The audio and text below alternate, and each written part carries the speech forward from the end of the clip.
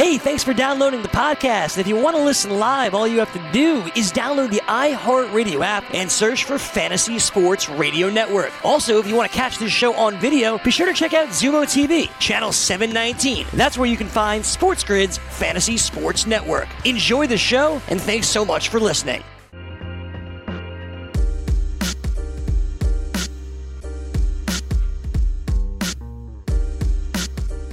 Happy Friday. Welcome to Fantasy Sports Today. Craig and Joe back with you for another edition of our show, 11 a.m. to 1 p.m. right here on Sports Grid. It is FST, at Craig Mish on Twitter, at Joe Pisa17, and of course at Sports Grid. That's how you get us. We got a lot to cover here on the show. Some odds from the FanDuel and DraftKings Sportsbook about the NFL. We got to preview the big NASCAR race coming up this weekend. And of course, every Friday, Gray Albright joins us on the show. So without further ado, let's get right to it. Joe, ready for a big weekend of house painting? What you got going on? No. Everything's done. All of that is done. The pool is open. The furniture is put together. It was 4 hours of my life I'll never get back, but we're ready to enjoy the summer now. Trying to get everything done by Father's Day so I can enjoy all that. And I want to send a special shout out and a thank you to all the folks who have already purchased the Fantasy Football Black Book 2020 on Amazon, because this was a whole new thing. Never seen this before. We are the #1 new release in all of football books, not fantasy sports books, football books on Amazon. We're ahead of James Conner's new book this week, so that's crazy. So I just want to thank everybody out there who's already purchased the book and said such lovely things about it. Craig's purple book, I'm not sure where it's on that ranking, but the black book is #1 in case you wanted to, keep a little side list. Yeah, we are we're above 1. We just have we don't even want our rankings up there. Yeah, we like to keep it really down low. We don't like to put it out there. It's funny because August is usually when we hit that peak where we're #1 in football books. I've never seen a June #1, especially for new releases like that when it came out. So that's just crazy. And like I said, I want to say thank you to everybody out there because we're an independent publication.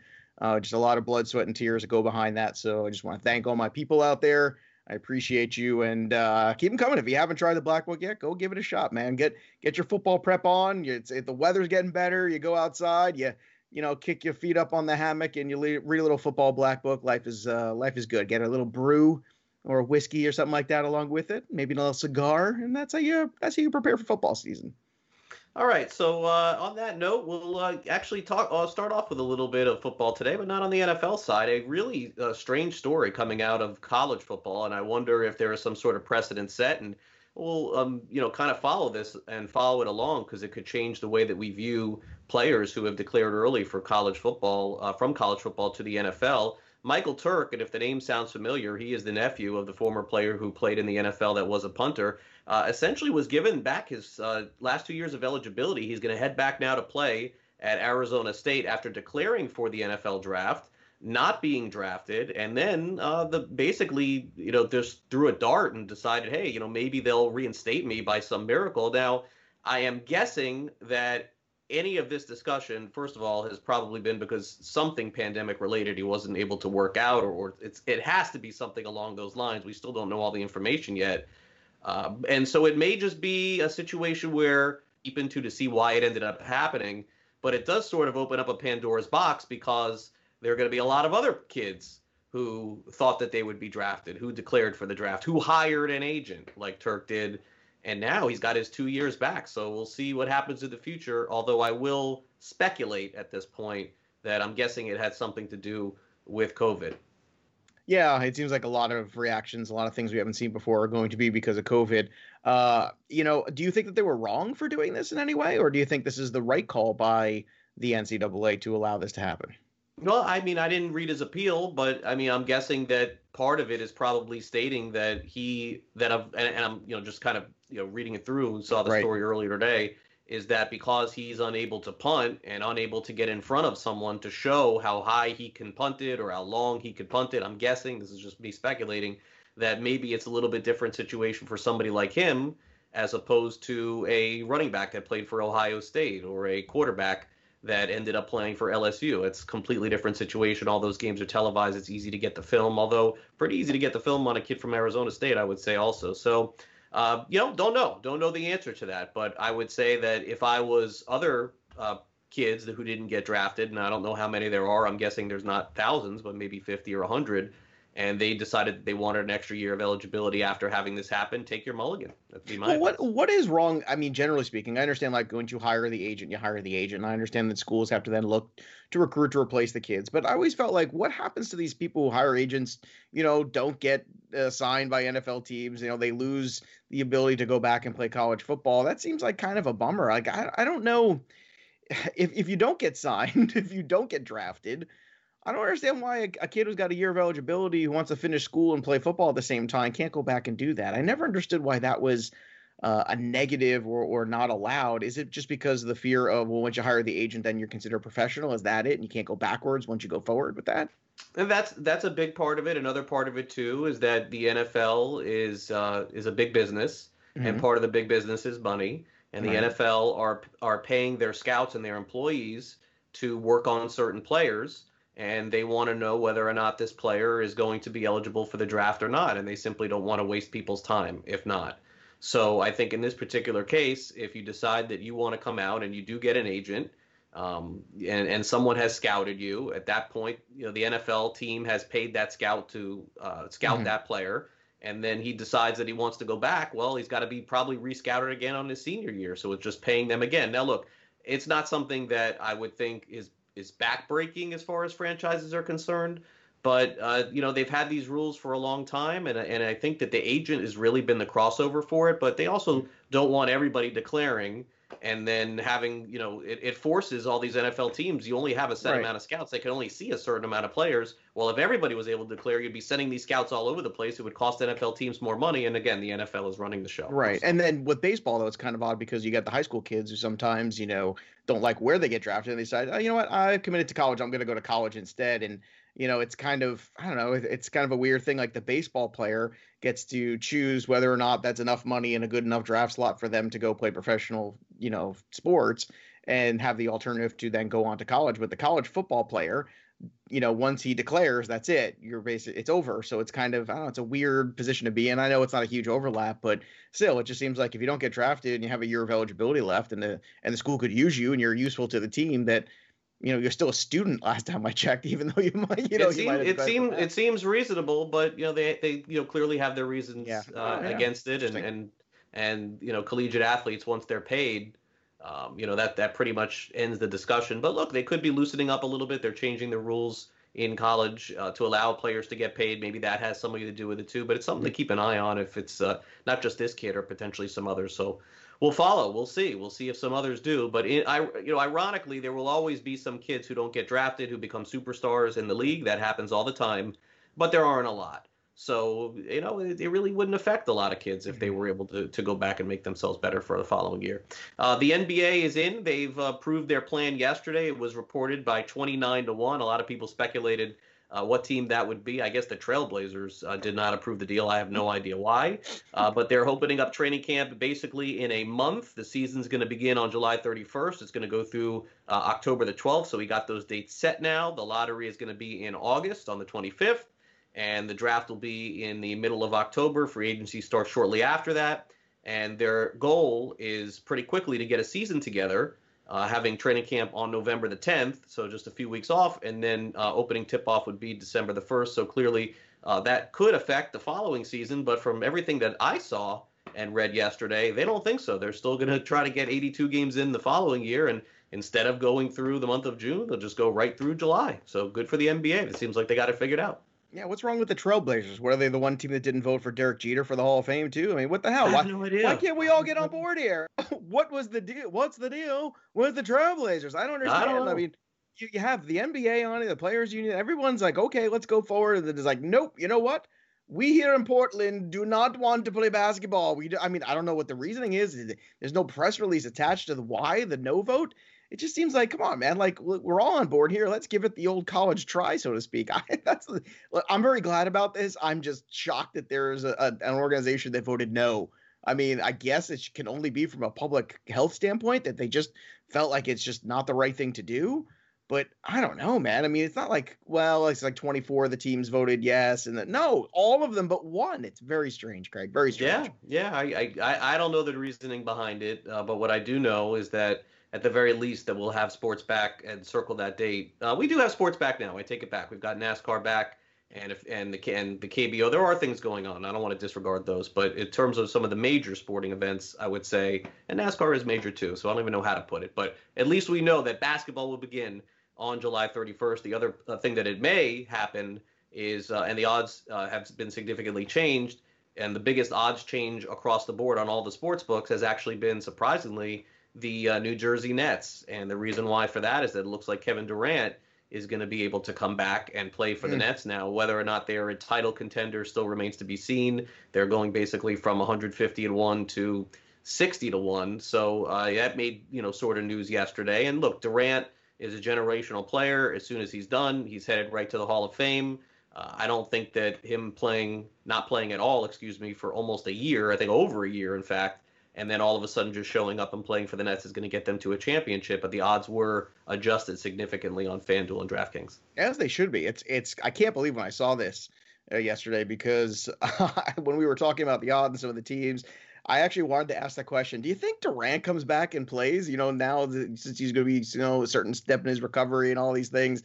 And I was like, that's probably a stupid question. I shouldn't even ask that on air of you. And look, here we are a day later, and he's there. And look, it's good for the NBA. Anytime you get another star back, it's good.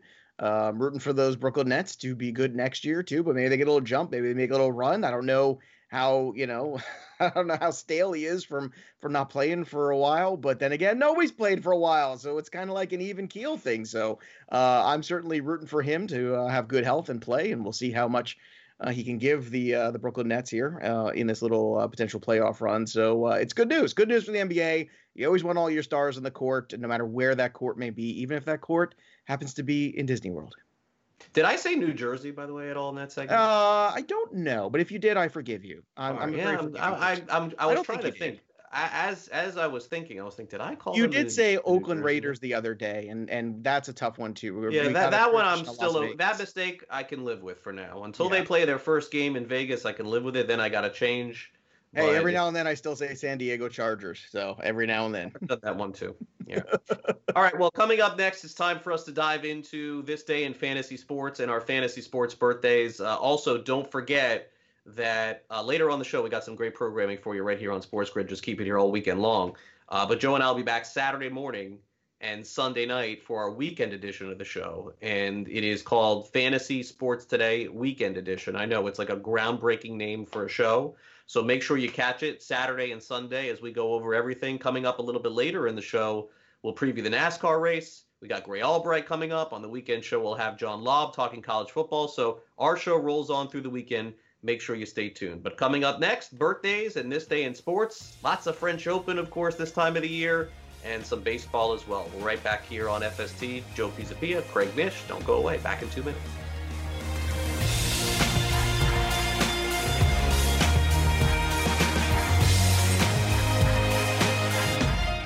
DailyRoto.com. Learn from the game's best DFS players. We don't just give you premier advice, we play every day. All major sports, all year round, we never stop. Industry-leading DFS tools and custom projections. And now, the DailyRoto.com Optimizer. In minutes, build and optimize lineups for cash games and tourneys. Learn from the game's best DFS players. Join DailyRoto.com.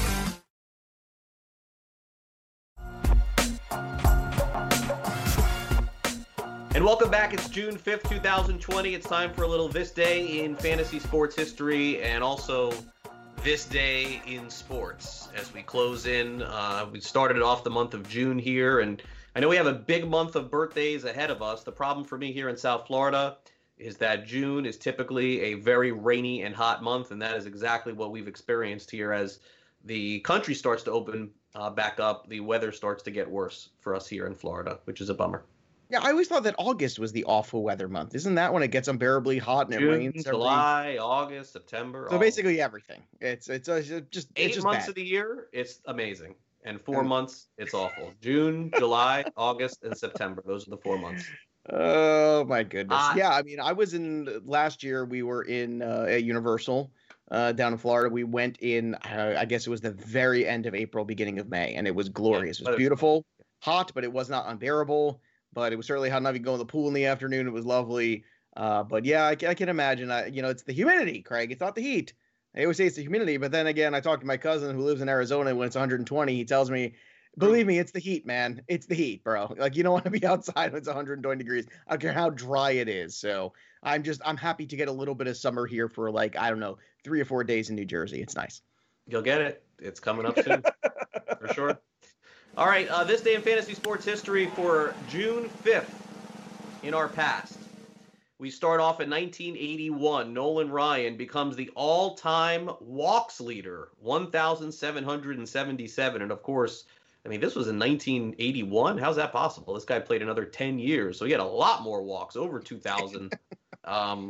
It's funny. I saw an interview with Nolan Ryan. I think I mentioned this last week or the week before, where they asked him about all the accolades that he's accomplished and all the most strikeouts, and his response is, well, some people don't like me because I walk too many guys too. But kind of funny that he has both of those monikers. But I've always heard that in order to throw a no-hitter, you kind of have to not know where the ball is going sometimes, and I think that was definitely the case with Nolan Ryan. He just threw it as hard as he can and hoped it went over the plate. Yeah, the Ryan Express was effectively wild, but effective nonetheless. And this is the knock on him, is the high walk totals and the low win totals. You can't really hang all the win totals on him because he played on some bad California Angels teams, and it wasn't until he got over to Houston where he played on some better teams and some stretches there in the 80s there, especially from about 81 to about 86. That team was pretty competitive. But yeah, that's the knock on Nolan Ryan. Some people don't like that. They like the different style pitcher. I like the power pitcher, and sometimes the power pitcher is not perfect, but you know what? When he's on, it's good television, and it's fun to watch. And he was just a tough, intimidating guy. Yeah, I remember, seeing those clips of Nolan Ryan working out too, throwing the football. He used to be really big on throwing the football when he was warming up and things like that. And then he would get to throwing the baseball. He said he liked to hold the bigger ball, and if the baseball felt smaller in his hand, and he had all these other things like putting his fingers in the pickle juice so his hands wouldn't blister. He had a lot of quirks and weird things.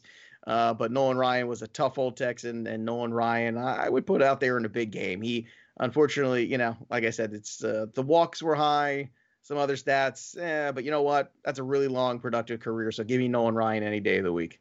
All right, 1982, Martina Navratilova, she wins her first French Open in 1982, and this is the time of the year where we would have had the French Open, unfortunately, waking up really early in the morning, and yes, not having it. 2005, let's skip ahead 13 years. Rafael Nadal, probably the best French Open clay court player in the history of tennis, wins his first. I believe he has 5 French Open championships, at least.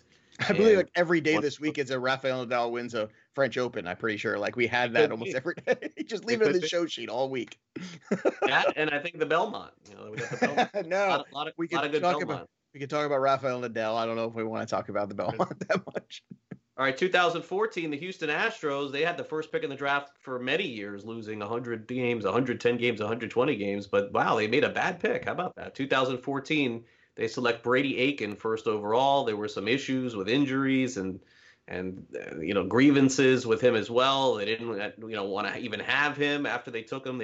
I guess that there was something with injury where they didn't know. But in the last 10, 15 years, I'm guessing this was, I don't know if it's fair to say, the biggest bust, I guess. It's got to be. Certainly one of them. Brady Aiken, I was just kind of looking to see how many innings he even throw in the professional level. I don't remember any. He threw 132. And let's just say the ERA total was 5.18. So not exactly what you want to go. Yeah, Mark Appel was no great selection either. Luckily, Carlos Correa was also in this mix in those 3 years that they had this pick 3 years in a row. But, he never got higher than A ball. He pitched in rookie ball, low A, rookie ball, and then A ball again. And, there was a stretch there from 2017, and he didn't pitch again until 2019, unfortunately. And he came back for 2 games in 2019, and that was it. So it's always sad when you see somebody who's taken anywhere high in a draft that you have high expectations for, and him not even get to the major leagues. I'm sure, for him it was a major disappointment. I'm sure for the Astros it was a major disappointment. And we've talked a lot about drafts and a lot about draft steals, and I know we're going to talk more about that later, but it's just not an exact science, unfortunately. And that's the thing we keep coming back to. Everybody's got the entire board. And how many Hall of Famers have we talked about who went in the second round, where every team passed on George Brett, Mike Schmidt, and all these guys? And then every team passed multiple times on so many enormous talents. And I understand there's economics involved. I understand there's talent pools in your organization that's involved and different scouts who are looking for different things. But when you have the number 1 overall pick, you just take BPA, baby. You just take the best player on the board, and especially in baseball. And pitchers, typically are riskier selections there. I think if you're going to look for a model, you look for that Chicago Cubs model where you build an organization around position players, and you use those top picks for position players and then find pitchers at the major league level later on or make trades for them. All right, and finally, we'll cap it off with this day in history. The first ever switch pitcher in Major League Baseball made it to the big leagues. Pat Venditti, originally who came up with the Yankees, and has pitched with several teams. And right now, he's a member of the Miami Marlins, as a matter of fact. Becomes the first switch pitcher ever, and it's a really cool thing to see. His glove is super interesting. I saw it in spring training as well. Pat Venditti, to me, is accomplishing and has accomplished a pretty significant feat, I think, that doesn't get talked about enough. We can't even write with our left hand or write with our right hand, depending on if you're lefty or righty. Switch hitting is like a lost art in baseball as it is, and this guy is throwing from both sides. He's not great. Pat Venditti's not a great pitcher, but he becomes more valuable, especially in a season like this coming up, where you have to face 3 batters. He can just go lefty, he can go righty, either way. And I would think that there's some value in that in baseball. I think it's fascinating. I also think it's very strange how awkward we all are throwing with our non-dominant hand. Think about it, all day long, I hold the drink, I hold a cup, I hold these different things, I hold a phone in my hand, the other phone, I can, you use your hands all day. Sure. But why is it I can throw a ball perfectly fine. I switch the ball to the other hand, and I look like there's something wrong with me. I was put together in a lab incorrectly, where someone lost the instructions and I can't throw the ball forward barely. I don't know what that is about our brains and how we're wired, but it is hysterical. And the fact that this guy can not only do it, but do it at a major league pitching level is stunning. And you're right. It should be more of a story than it is. And it is so incredible. And I wonder if that's just something that he taught himself over time, or if he's just an incredibly, gifted mental person. Because I feel like it's not a physical thing almost. It's like a mental connection. It's amazing, and his glove is basically a 2-sided glove. I've seen the glove. It's cool. Fascinating. Yeah. Fascinating and good guy. Really nice guy as well. All right, this day in fantasy sports, birthdays for June the 5th. We start off with the owner of the New England Patriots, Robert Kraft. Of course, many championships won with New England, no question about that. Bob Probert, in sort of a unfortunate era that he played in post. Right before Tony La Russa, right around the time La Russa came in, Langford was really good, but the team wasn't really good, and he certainly was a really good player. Marquise Colston, they no longer have a football team at Hofstra, but he could be the best player to ever play at Hofstra. He and Wayne Corbett were the 2 wide receivers that came out sort of back-to-back there, and Colston went on to have a great career with Drew Brees, and we won't talk about Colston nearly as much. And then Sam Darnold to the New York Jets. Happy birthday to Sam Darnold, born in 1995. Unfortunately for Joe Pisapia, he cannot bet the under on Sam Darnold's birthday, because he has to have a birthday. If I could, I would. On this one. He can have a birthday, and Robert Kraft, I'm sure, maybe he'll get a massage on his birthday. That'd be nice. And look, it's Ray Langford is one of those guys too. You're right; he did kind of get lost in the shuffle of those eras. I remember him, Bernard Gilkey, there's a couple guys on those Cardinal teams that were really good players. They kind of came through there when La Russa kind of stepped into the role after his time with the Oakland A's, obviously. And Probert, I didn't see play, but I remember stories from my cousins who were big hockey fans of the kind of enforcer that he was on the defensive line, in the hockey line. So some really good ones here. And Ray Langford was, go back to him. I liked Ray Langford. I liked watching him play. That was a guy, I was excited to get a Ray Langford baseball card in the pack, because I looked at him as one of these really just smooth athletes. The guy could hit for power. He could run, he could field, he's a 5-tool kind of guy, and I love those kind of guys. And it seems like we don't have as many of those guys nowadays, and I know the game is different now, but I always had a lot of fondness for Ray Langford. I'm trying to remember where else he played, because it wasn't just the Cardinals, right? Do you recall where else Ray Langford ended up after? I'm going to guess the Giants, but I'm not 100% on that one. Yeah, I couldn't. I just remember there was definitely more than one spot there for him. I couldn't remember where it was. Marquise Colston, too, some very good years there with the Saints. Those first couple 5,000-yard seasons that Drew Brees had, Marquise Colston was a big part of that. The rest of them were questionable, some of the other receivers that he worked with. You were close. San Diego. That was the other spot there for Ray Langford. San Diego Padres for a couple years. But, man, he played for the Cardinals from 1990 to 2000. So a 10-year run with the Cardinals. Yeah, I think he's in the Cardinals Hall of Fame. I'm pretty sure. Is he really? Wow. Pretty sure he is. Yeah. Hey, in 840 career OPS, not too shabby. I would say that. Not too shabby for Mr. Langford. He had a couple years where he stole 40 bases. He had a couple years where he hit 30 home runs, a couple years where he drove in more than 90. That's a really good player, but again, when you're in the mid 90s in your prime and you see what's going on there and the boom of the home runs, and he does kind of get forgotten, which is kind of sad. I'm glad we're talking about Ray Langford today. Well, I'm sure all the Cardinal fans are too. There was that like sort of transition toward the end of Whitey Herzog into Tony La Russa, and there was a Joe Torre in the middle there, and it was sort of the end of right. Torre was there too. You're right. Walt Jocketty was kind of on the way out, and Mozeliak was on the way in. It was like this transition, a 3 or 4 year period where they had to sort of redo things, and that's what the Cardinals did, the Cardinal way, as they would say.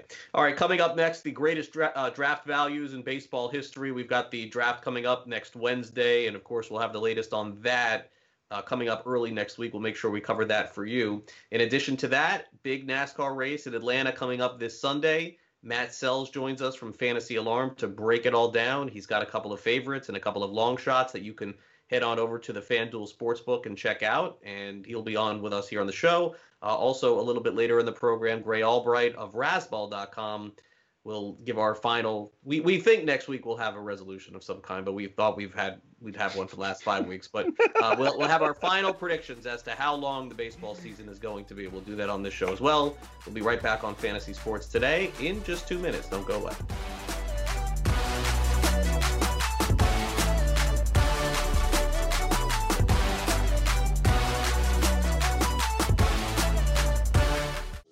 DailyRoto.com.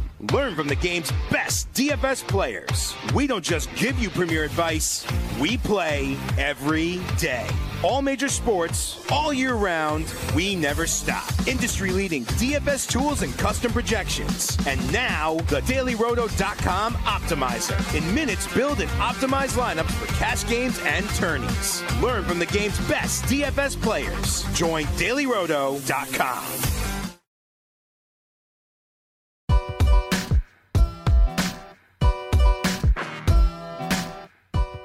And welcome back to Fantasy Sports Today. The baseball draft coming up next Wednesday night. We're going to do a whole draft live show right here on Sports Grid. No, I'm just kidding. We only do that for the NFL. But there is a big draft coming up next Wednesday night.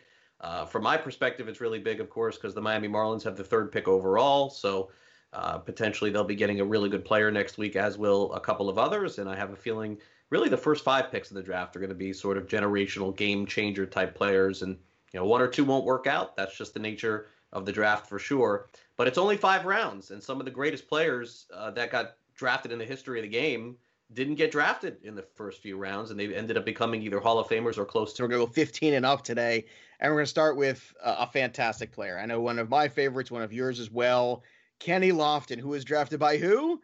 The Astros in 1988. Yeah, a lot of people forget that. We were just talking before the segment here with Brett Levy, our esteemed producer here. He was talking about how Arizona State basketball player Kenny Lofton, pretty good, but he has a 372 career OBP, ranks 15th all-time in stolen bases with 622. He was a miraculous defender. I always think of him as an Indian. I know some people think of him as a Brave. I'm going to put a little challenge if you're up for it. Are you up for a challenge there, Mr. Sure. Bish? All right. Can you name all 11 teams that Kenny Lofton has played for in the major leagues? Wow, that's a lot. We've already got 3 because we've already discussed Houston, 3. Cleveland, and Atlanta, right? That is 3. Correct. Okay. He played on the Yankees. That is correct. That is 4. He played on the White Sox. That is correct. That is 5. Oh, he's so good, ladies and gentlemen. Craig Mish. He's halfway home. The Dodgers. The Dodgers is correct. That is 6. The stars are bright. Deep in the heart of. Yeah, the Rangers. Correct. Texas. There you go. He's up to 7, ladies and gentlemen. Hold on. I'll let's see here. There's one town he played for. So how many am I? You're at 7 right now. There's one town where he played for both teams. Oakland and San Francisco? No. No. San Francisco, yes. Oakland, no. So that's 8. I will give you 8. Okay. There's three more that you need. And like I said, the big hint is it's a city with two teams. The Cubs. Correct. There you Yes. go. Yes. So that's up to 9. And you said the White Sox already, correct? Yeah, I So already you got said the that White one. Sox, yeah. So there are two more, and I'll give you a hint. They both start with the letter P. Can he name them? The Can he Phillies name and Pirates? the Phillies and Pirates, ladies and gentlemen? Tell him what he's won. Honestly, I would Absolutely have, without help, I would not have gotten. He played 84 I don't games for even the remember Pirates in half those 2003. I am impressed. I mean, I did give you a lot of hints. 2003, the Pittsburgh Pirates, 84 games for Mr. Kenny Lofton. And the Philadelphia Phillies, I do not remember this at all. 2005, 110 games. The Pirates, I kind of remembered. The Phillies won, total blur for me. I don't remember that at all.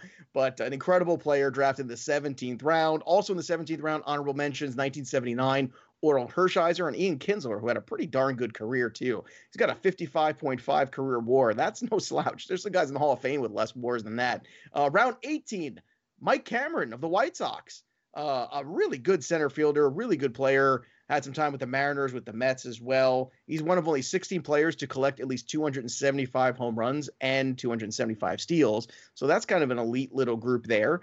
He also got double digits in both categories for 10 straight years. So in fantasy leagues, Mike Cameron was giving you some stats and filling up the box score, and I like that about him. So pretty good. Honorable mentions in round 18, Ken Forsch. Was drafted by the Astros. A lot of people remember him probably more as a Cardinal, I would imagine. And, of course, Lyle Overbay. I just love saying Lyle Overbay. It's just a fun name. But Mike Cameron was a really good player for a very long time.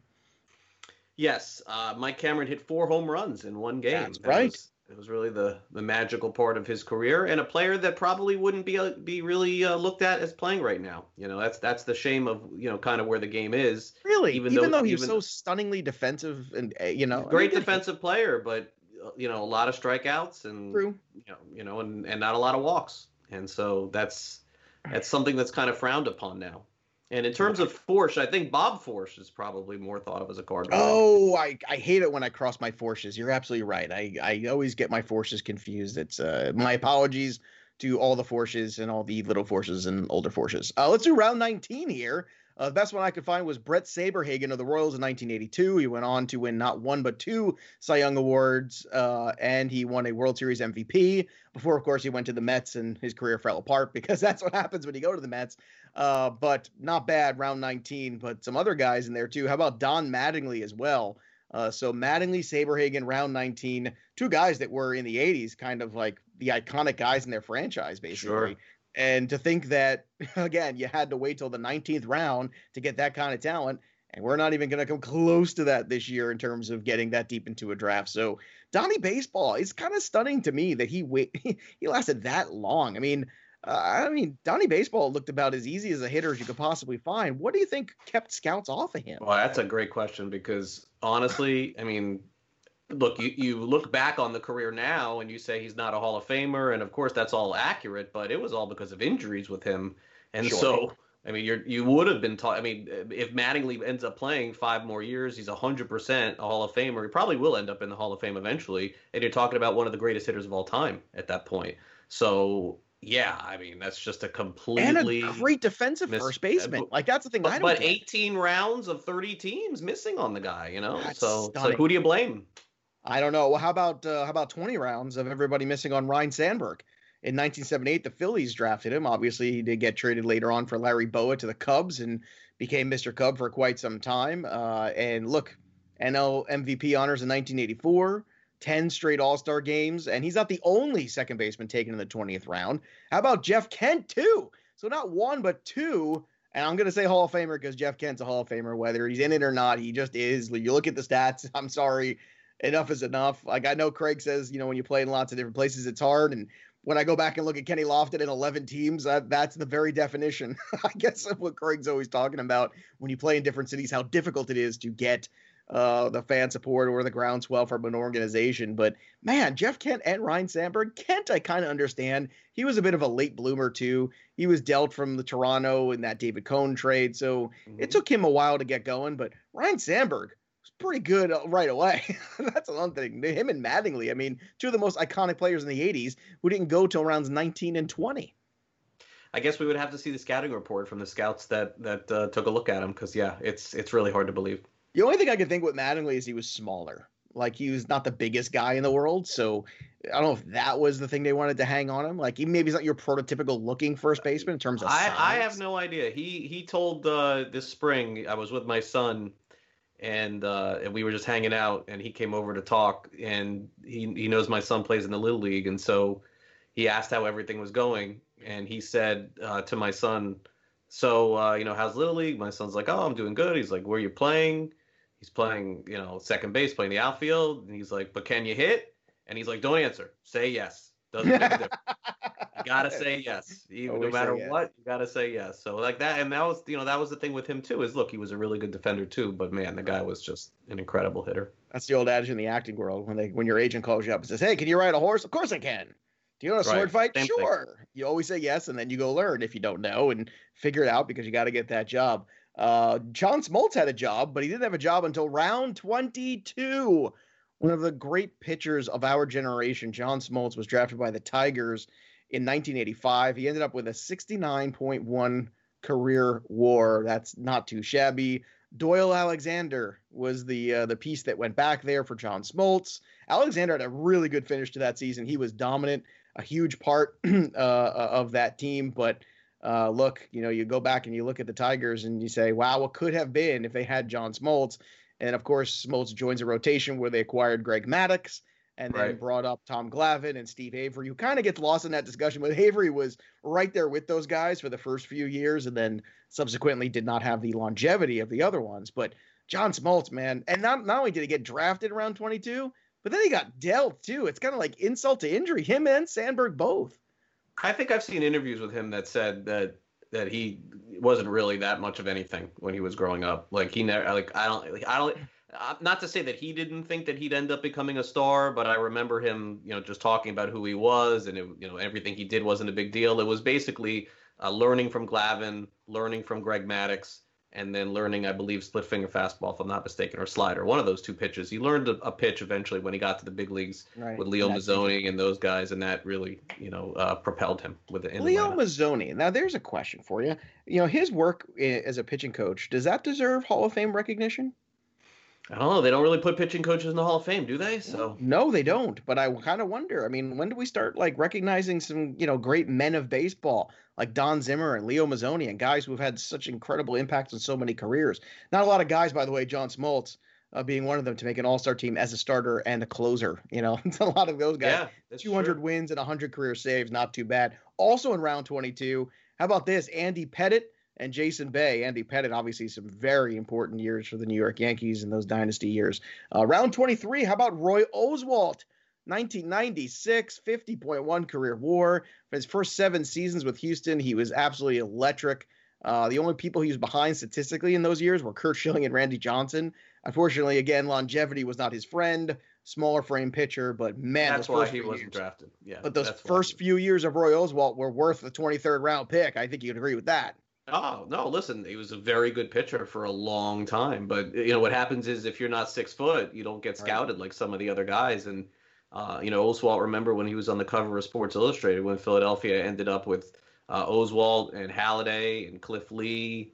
And they had that amazing Cole Hamels, I think, at the end of that rotation. Round 24. Mark Grace, 1985, pretty good. Him and Jorge Posada were taken in the 24th round. 2 very good players, maybe just miss Hall of Famers, but guys that were just terrific and very obviously crucial to their franchises. And the best of the rest, my favorite childhood player, Keith Hernandez, in the 42nd round of the draft. To me, the greatest defensive first baseman. It's not even close, and every metric will tell you the same thing. Incredible career. Did he hit a lot of home runs? No. Did he have a career 298 batting average? Yes. Does he have 17 gold gloves? Come on. He's got 11 gold gloves in 17 years. Pardon me. That is just unbelievable. And Mike Piazza, 62nd round, and people can argue about why. 62nd round. That's what it says, 62nd. So I guess we're talking like supplemental or something. I don't know what this is, but this is from MLB.com. From 62 to 5? I mean, pretty crazy there. How about 62nd round to MVP? So there you have it, the greatest steals in MLB draft history. Yep, no doubt about that. Coming up next, we talk about some potential, speaking of Piazza, future and not future Hall of Famers. Also, a little bit later, we'll have a NASCAR preview coming up with the big race this weekend. Fantasy sports today, right here on Sports Grid. We're back in just 2 minutes. Stay on the grid. Don't go away.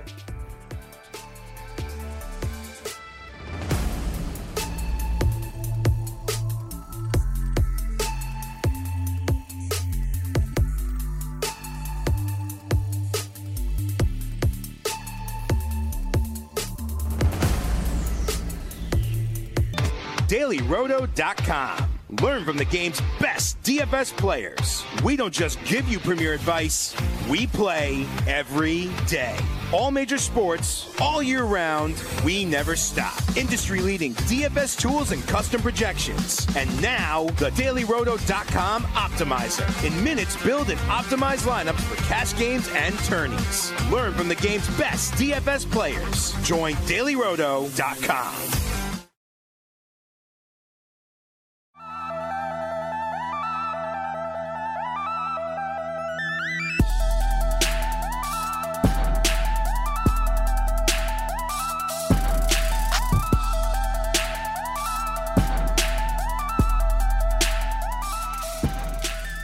In case you missed our show yesterday, Joe Pisapia and I went through some potential baseball Hall of Famers that could be inducted in the future from the pitching perspective, and it was really slim pickings. You can go back and watch that on demand on YouTube on our Sports Grid channel. Of course, in the future, there are going to be a few when Clayton Kershaw retires and Max Scherzer retires, and probably when Justin Verlander retires as well. But, on the retired side, not a lot. Clemens, Schilling, those two seem to be locks at some point. CC Sabathia probably.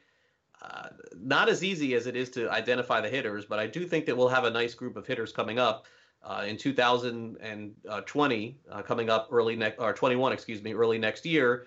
The Veterans Committee, and they've renamed it the Legends Committee or whatever they've called it right now. They're going to revote, and I would guess that based on the votes that they had a couple of years ago, Richie Allen, Dick Allen, former MVP, will get in the Hall of Fame, and also former American League Rookie of the Year, Tony Oliva, will get in the Hall of Fame as well. I believe those two were just a vote shy, so it wouldn't surprise me to see those guys get in. So there will be a ceremony for sure, including them, and probably including Derek Jeter and Larry Walker and Ted Simmons and the guys who they put in this past year. Yeah, there could be some potential log jams in the next few years, but the other purpose of doing this is kind of reevaluating where we stand with some players. And I tried to sell Craig on a couple different pitchers, but it was no dice. And I agree with Craig.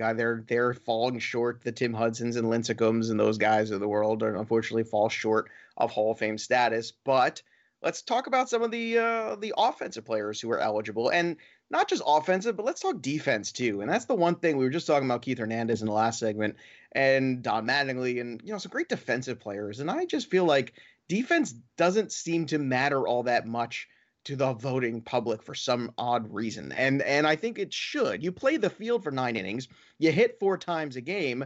And when you are the best defensive player at your position and you hit pretty well too, I think that matters, and I hope Vizquel gets in the Hall of Fame. We've seen Ozzie Smith get in, but the only player who's best metrically described as the number one defensive player at his position that's not in the Hall of Fame, there's only one. It's Keith Hernandez, and that seems odd just because first base is typically known as a power spot, and that's crazy. Of all time, you're saying? Of all time, he is the best defensive metric first baseman. And he's the only guy. The last guy to get in there who wasn't in was Bill Mazeroski. And that's, again, a lot of people will tell you that, he might not necessarily be in there. But, again, if he's the best defensive guy metrically to put him in there, then you have to kind of grade him out as best you can. He wasn't voted by the players either. He was, he was voted. He's a Veterans Committee guy. And speaking of defensive marvels, let's talk about a very complete player, not just with the glove, but with the bat as well. And he's eligible in 2021, and that's Torrey Hunter. He's a 9-time Gold Glove Award winner. Okay, he played in 5 All-Star games, 19 seasons, mostly with the Twins, but also Angels and Tigers.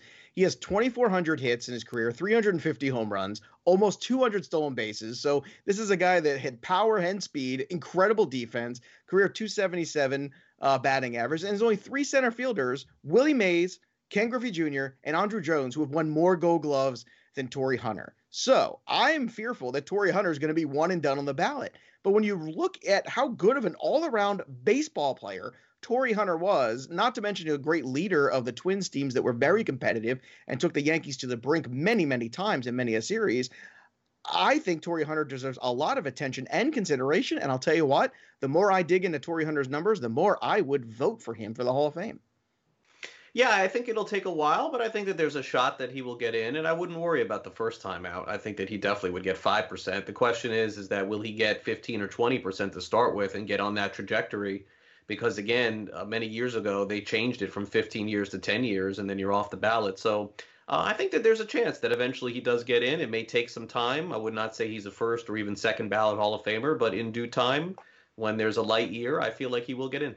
Now, I also thought the same thing about Jim Edmonds, and I was shocked that he was one and done. I also look at Jim Edmonds as a guy, you look at the numbers and the home runs, and he's hitting 30 bombs and all this, and he was one and done on the ballot. How many hits did Edmonds have? I'll go back and pull that up in the next segment here while you're talking about another player, but we're talking about really strong home run totals. Obviously, if I say who's the best center fielder of that generation, I mean, it's hard not to say Jim Edmonds, or at least in that conversation when you talk about it. 2022 for the Hall of Fame is going to be a potential logjam too. Now, I don't know how I feel about this first one here. It's Prince Fielder, 6-time All-Star, great power hitter.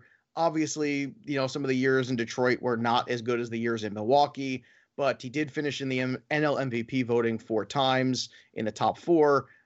Look, he's got 3 Silver Sluggers. Certainly, you look at it, he's got an All-Star MVP. He's got a lot of those accolades, but I think when you add everything up, he probably falls short. Would you agree with Prince Fielder falling short of Hall of Fame?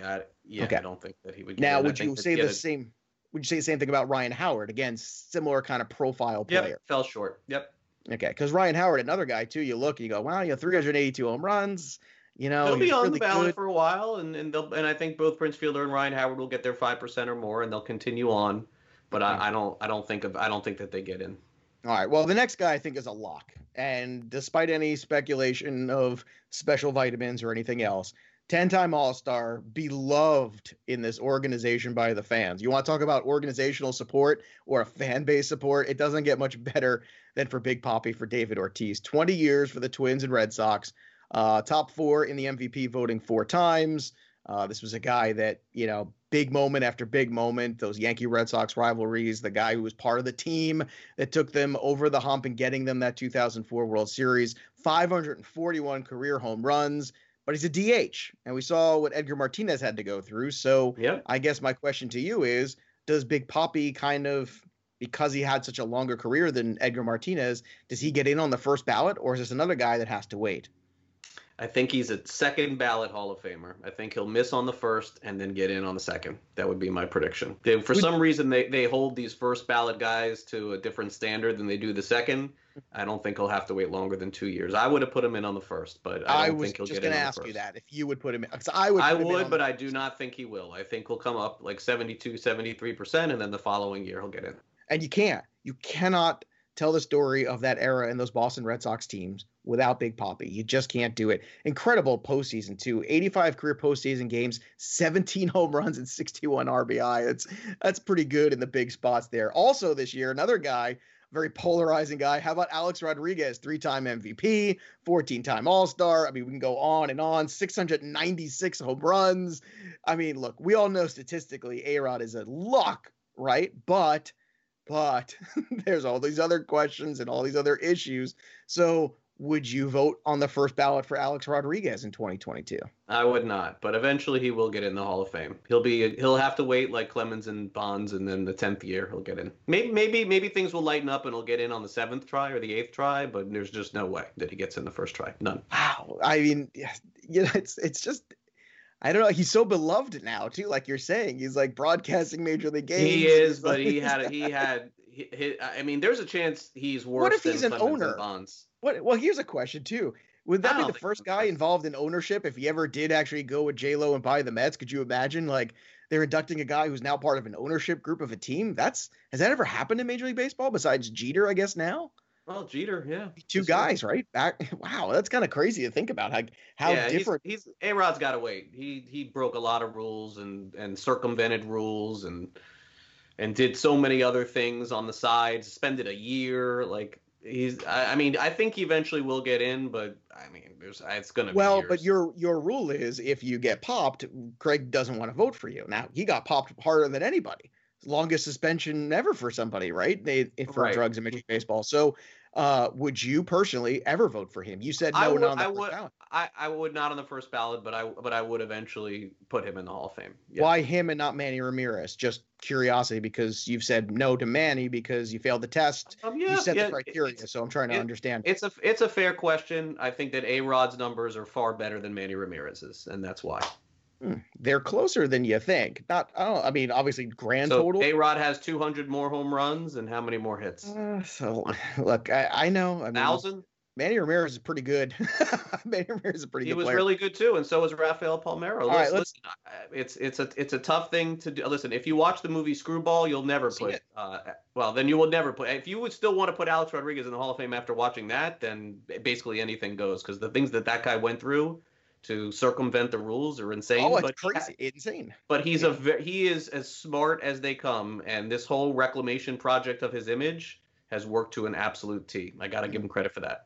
By the way, real quick, Jim Edmonds, because we were talking about it earlier, and I did say I'd pull up those numbers. 393 career home runs for Jim Edmonds. Yeah, more home runs than Hunter, but less hits. So you may listen. Maybe Torrey Hunter doesn't get a big percent on the first try, but I have a feeling that he will stay on the ballot. There's a couple guys here are going to be again, Farrah, two very good all-around players, good hitters, good defensive players, winning players, leadership players. Would you vote for either of these two? Because I think Jimmy Rollins is a definitive yes for me. I did too, and I looked it up, and he's not. He's not. The other day, it was probably a couple of weeks ago when I was just, in a wormhole of Hall of Famers, and I thought to myself, wow, like he definitely has to be in. His numbers are not close. I mean, really? He's got an MVP and he's got a World Series, but no, they 30 shortstop year for Jimmy Rollins. He had some really good years. There's certainly a chance that under a Veterans Committee situation, or maybe even a 9th or 10th year, but it's his numbers are really not as comparable with some of the others. Like Lou Whitaker puts him to shame. Like there you go. And I like Jimmy Rollins. I'm a fan of him. I thought when I was going to look it up, I was going to see something different. His career just abruptly ended. Like it just. Yeah. Well, Lou Whitaker, I think was always a Hall of Fame player too. That was another no-brainer that just seemed like nobody else wanted to take up the mantle. Teixeira's not a Hall of Famer, so we can move on from that. All right, 2023, Carlos Beltran, statistically, he's a Hall of Famer. He'll wait. He'll get in. He'll have to wait because of the Astros thing. He's gonna have to wait a long time. He may have been in on the first shot. He would have been the manager of the Mets. Things would be going well for him potentially. He may have gotten in on try 1, and now he's going to have to wait for try 2 or 3. But before all these things happen, I think Dave Parker's a name that you mentioned. He's got to be in. Lou Whitaker's got to be in. Richie Allen's got to be in. Oliva's got to be in. Omar Vizquel in 2 years has got to be in. Scott Rowland has got to get in either next year or the year after that, and then we can start focusing on all these guys.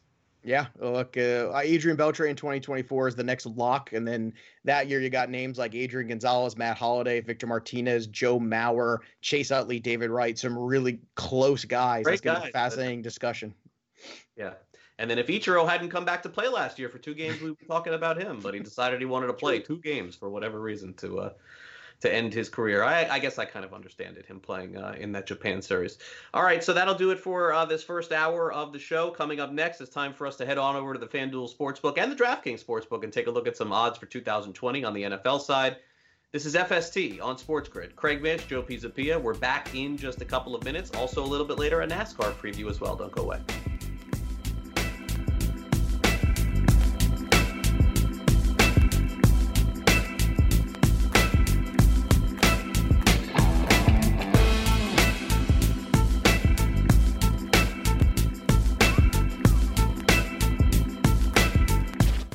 DailyRoto.com.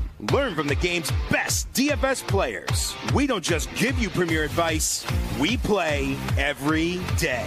All major sports, all year round, we never stop. Industry-leading DFS tools and custom projections. And now, the DailyRoto.com Optimizer. In minutes, build and optimize lineups for cash games and tourneys. Learn from the game's best DFS players. Join DailyRoto.com.